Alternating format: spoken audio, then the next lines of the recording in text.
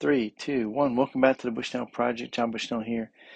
Continuing on with our Advent here, looking at Jonathan Gibson's book, O Come, Emmanuel, and going through his devotional. I'm reading less than half of what he has in here per day to try to stick to my 5 minutes and to make it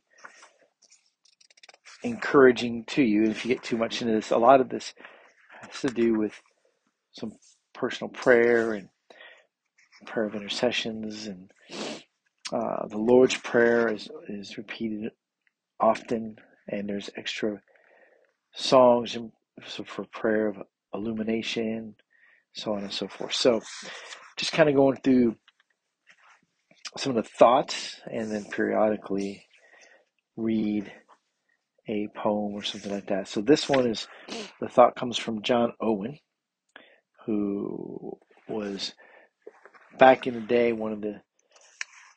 maybe one of the great thinkers, depending on who you listen to, I guess. I'm trying to think through exactly when he lived. Yeah, 1600s, died in 1683. English nonconformist theologian at University of Oxford. So great thinker. This is what he says about reflecting on the incarnation of Jesus Christ. After the fall, there is nothing spoken of God in the Old Testament, nothing of his institutions, nothing of the way and manner of dealing with the church, but what has respect unto the future incarnation of Christ.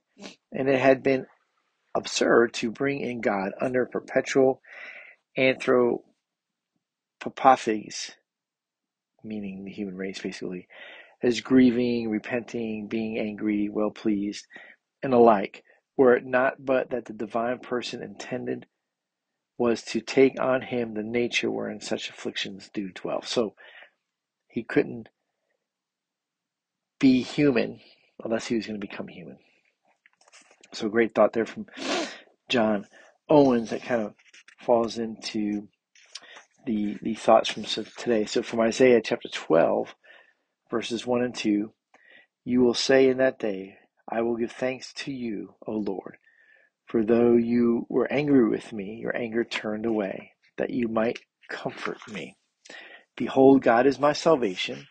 I will trust and will not be afraid, for the Lord God is my strength and my song, and he has become my salvation.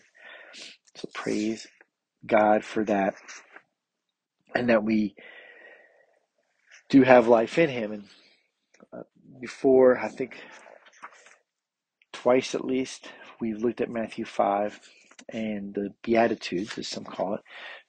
But we'll look at that again today as we think about God the Son who became man, and as a man, him teaching this. So our Lord Jesus saying, blessed are the poor in spirit, for theirs is the kingdom of heaven. Blessed are those who mourn, for they shall be comforted. Blessed are the meek, for they shall inherit the earth. And blessed are those who hunger and thirst for righteousness, for they shall be satisfied. Blessed are the merciful, for they shall receive mercy. Blessed are the pure in heart, for they shall see God. Blessed are the peacemakers, for they shall be called sons of God. And blessed are those who are persecuted for righteousness' sake, for theirs is the kingdom of heaven. So God is calling us not to the easy life, but he is giving us great comfort in who he is and what he has done, and that he has awakened us through faith to receive what he has to give us, and that is eternal life. Luke chapter 24, verses 45 through 47. Then he opened their minds to understand the scriptures and said to them, thus it is written, that the Christ should suffer, and on the third day rise from the dead, and that repentance for the forgiveness of sins should be proclaimed in his name to all nations, beginning from Jerusalem. So we need to repent. That is the call.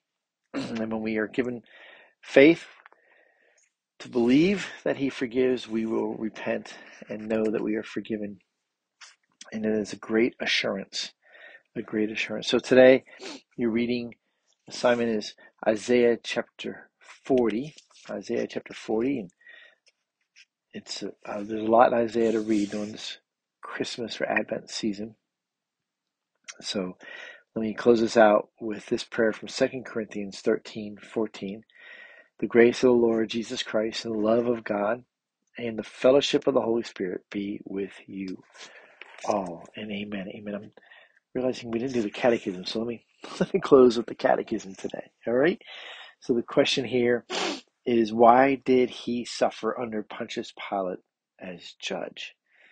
The answer is so that he, though innocent, might be condemned by an earthly judge and so free us from the severe judgment of the God that was to fall on us. So there you go. Some good thoughts for today. God bless you guys, and we'll talk to you soon.